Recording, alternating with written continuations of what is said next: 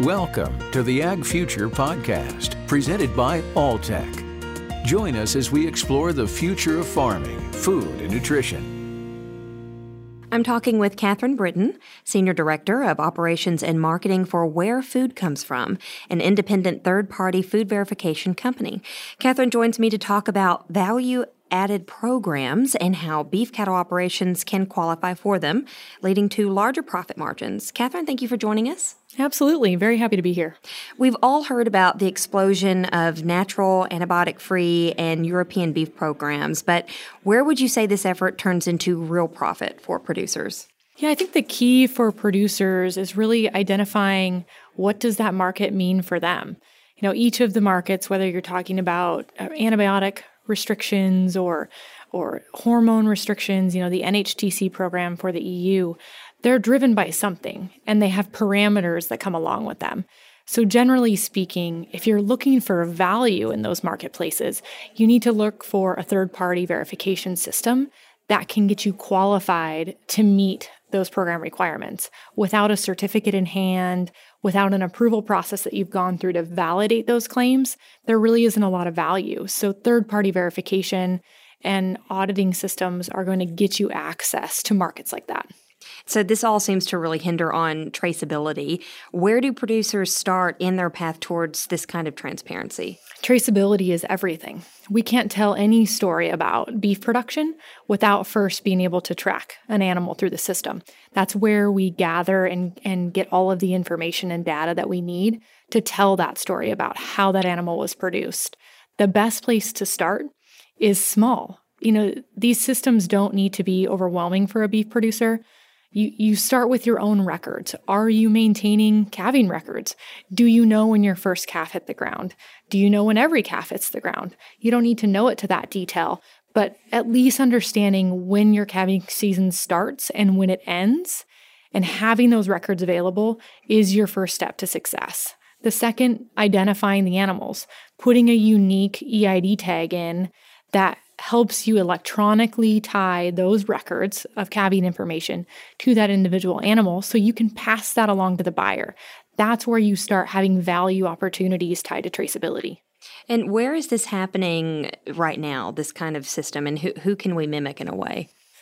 Well, if you look domestically, Source and Age is actually our longest standing verification system. When we lost access to our export market partners in 2003 with the quote-unquote cow that stole Christmas with our BSE case, we couldn't export a single pound of meat. The only way we got back into that market was by developing a Source and Age system through the process verified programs that allowed third-party verifiers to validate the source, so traceability, and the age of those animals. The restriction was 20 months. That's related to animal disease, BSE. The younger the animal, the least likely they're gonna carry that disease. So we've actually been well versed as a domestic industry in the Source and Age system for some time. When we look at our international trading partners and competitors, it's a little bit of a different landscape. We're the last country really left, developed country, to not have a national ID system. And that's something that our international competitors try to use against us when they're trying to get beef into the markets that we have beef into. But we've been able to combat that with these progressive producers that are participating in these third-party verification systems, that are making claims on their animals and validating them to meet the requirements of those markets without, at this point, having to do a national ID system. To say that we're the last doesn't seem like something that Americans would like to hear. What challenges do producers face when they get started with verification? Why is this taking so long? Well, the beef industry in the U.S. is diverse. It's very independent. I think our beef producers, that's a point of pride for all of us as cattlemen and cattlewomen in the U.S. We also have to have that model in some ways just because of how diverse our production system is. Every region is different. Every breed type is different. What you do to manage your cattle in Florida is a lot different than what you do to manage your cattle in Montana. So the reality for a producer to engage is to really take a step back and look at their operation. What are they having success with? What have they focused on? What kind of animal are they raising and why? And then what market opportunities are out there and available to them? Everyone can capitalize on a source and age model. It's the things above and beyond that, the NHTCs that you mentioned, a verified natural program, many of these other kind of value-added systems. That's when they really need to start looking is that the right fit for me and my operation?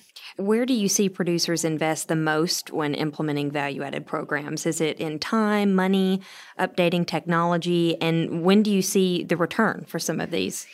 I think the surprising part is the investment from a time perspective can seem overwhelming, thinking through the records they have to maintain, or if they're using antibiotics, what animal that antibiotic went into, didn't go into. But what we see time and time again is that for the most part, they're already doing all of those things. In their operation, they're already tracking that. They're maintaining these records that are unbelievably detailed because that's what they use to manage their operation. So I think for face value, oftentimes it can be intimidating because they think they need to do so much more and there's going to be all of this time. But it ends up being, not that much more than what they're already doing or just validating the pieces that they already have in place. There is a cost, right, to participating in third-party verification, but the programs are built to get value back. If you can't get value out of participating, then it's not working.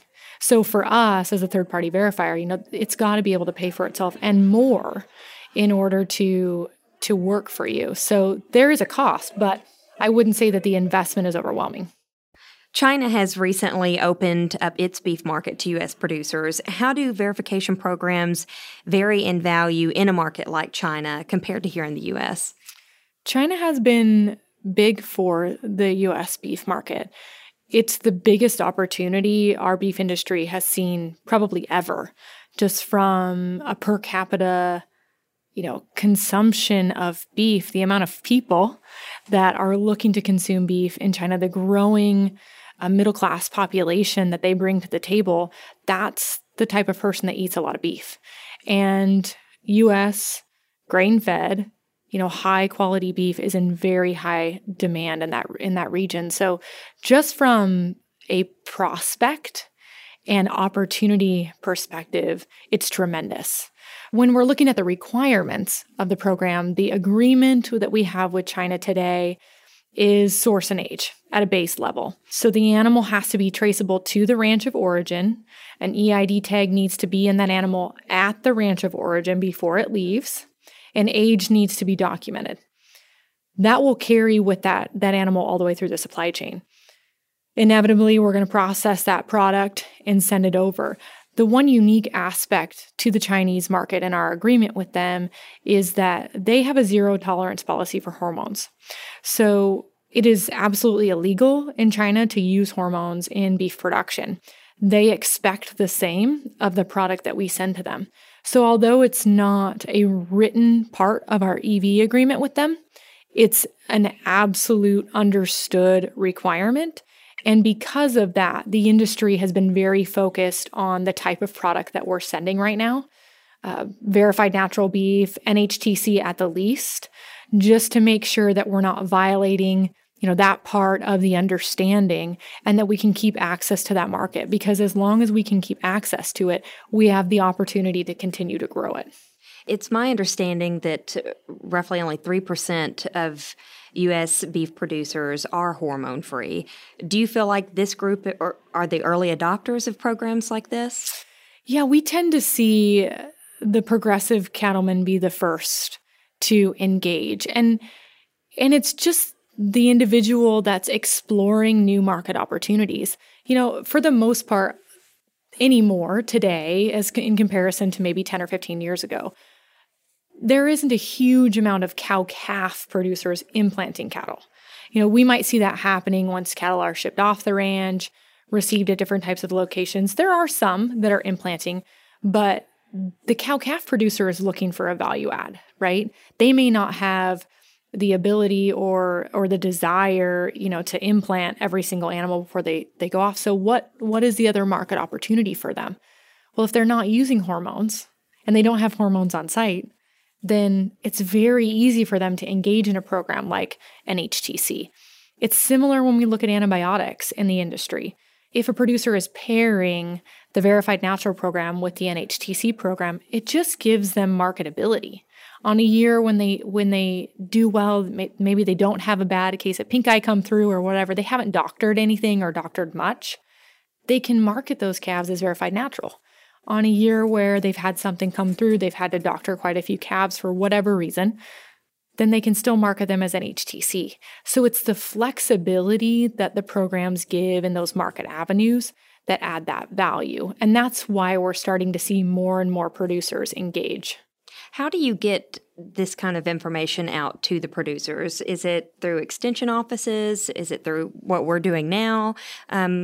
You talked earlier about how a lot of producers are already doing a lot of this. They just don't realize how to implement it. So how do you get that information out there? That's a great question. Honestly, the market helps tell the story. Specifically the video sale. What's unique about the video sale platform that we see with Superior Livestock or Western Video or Northern is you have a public format in which cattle are selling. And the audience is very big in those platforms, which is great for a seller because they tend to have a very diverse buyer base that can bid on those cattle. And what happens is as you watch the sale progress, say in an hour or in a day, the program cattle consistently bring premiums above and beyond the commodity cattle. And producers start asking questions. When their neighbor is getting a price that they're not getting, why is that? And they start exploring. So it's an educational opportunity always. We try to do everything that we can, attending events, speaking. We're at every single cattleman show in the country. We have reps in the field that are the ones that are boots on the ground at the ranches. But to be honest, watching cattle sell in a public forum like a video sale is the fastest way to get curiosity in why are these program cattle making a difference. Kansas State completed a study recently that looked at the return on investment for age in-source verified cattle and saw that producers most of the time received a premium for their product, but sometimes the premium was less than the amount necessary for enrollment in the USDA process verified program. What's going on here, do you think? Honestly, I think it depends on how you run your numbers and the amount of factors that you carry over into evaluating that value. As we mentioned before, the cattle industry is diverse, and every set of cattle that sells is different. And so what we try to look at is take out all of the factors. What we want to see is like cattle, so say steers to steers, heifers to heifers, weight categories, and that's it. And then let's see, what did the commodity cattle in that same sex and in that same weight category bring compared to what the program cattle in that same sex category and same weight category bring. And when you take out everything else, you're truly able to look at a commodity average versus a program average. And today we're seeing in 2018, we're seeing on the video sale an average of $6 a hundredweight value just for source and age. Now, does that mean every producer gets $6 a hundredweight premium on their calves that they're selling? No. But what we're able to see is an average trend of value across the entire herd in the U.S. when you take a look at value added versus not value added. And that's where you really start to tell a story. And is the end goal for source verified cattle to have a QR code? Is that kind of the future for most producers? A QR code is an interesting tool that the industry can use primarily on finished product. What's challenging when you think about the complexity of the supply chain is tying, say, an individual animal to an individual finished product. So typically what we see today are claims being made on package that are verified and validated back through an approved supply chain. But the QR code that might show on a package would be tied to that operation or maybe a set of operations that are meeting the certain requirements that system is asking them to meet in order to make those claims on pack.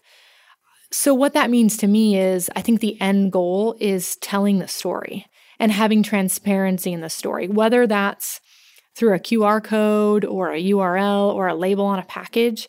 It's just being authentic in the way that we're producing animals today and trying to shine a light on the work that's being done on the ranch and reconnecting all of us as consumers to, what's happening day in and day out in beef production and how we're getting beef from the ranch to the consumer's table. It's really interesting to me that the story is becoming so important. Besides just being able to verify that there aren't hormones within the meat product, but why would someone in China care about the story behind Kentucky beef cattle? It's unbelievable, the enthusiasm that we see from consumers domestically and internationally when you start talking about these ranching families. And what's funny is the animal actually starts to be removed from the equation, and the story becomes about the people. And I think if you look just throughout history and every industry that you can imagine in consumerism, the things that resonate with people are the values that they can connect with. And that starts with the people. And when you start to take these barriers out and these questions and really show that there's a face and a name and oftentimes a family behind the product that you're eating, it just becomes more comfortable. And that's really where we're seeing people get behind these kinds of stories. Catherine Britton is Senior Director of Operations and Marketing for Where Food Comes From. Thank you so much. Absolutely. Thanks for having us. Thanks for listening to another episode of the Ag Future Podcast, presented by Alltech. For show notes and more episodes, visit alltech.com/agfuture.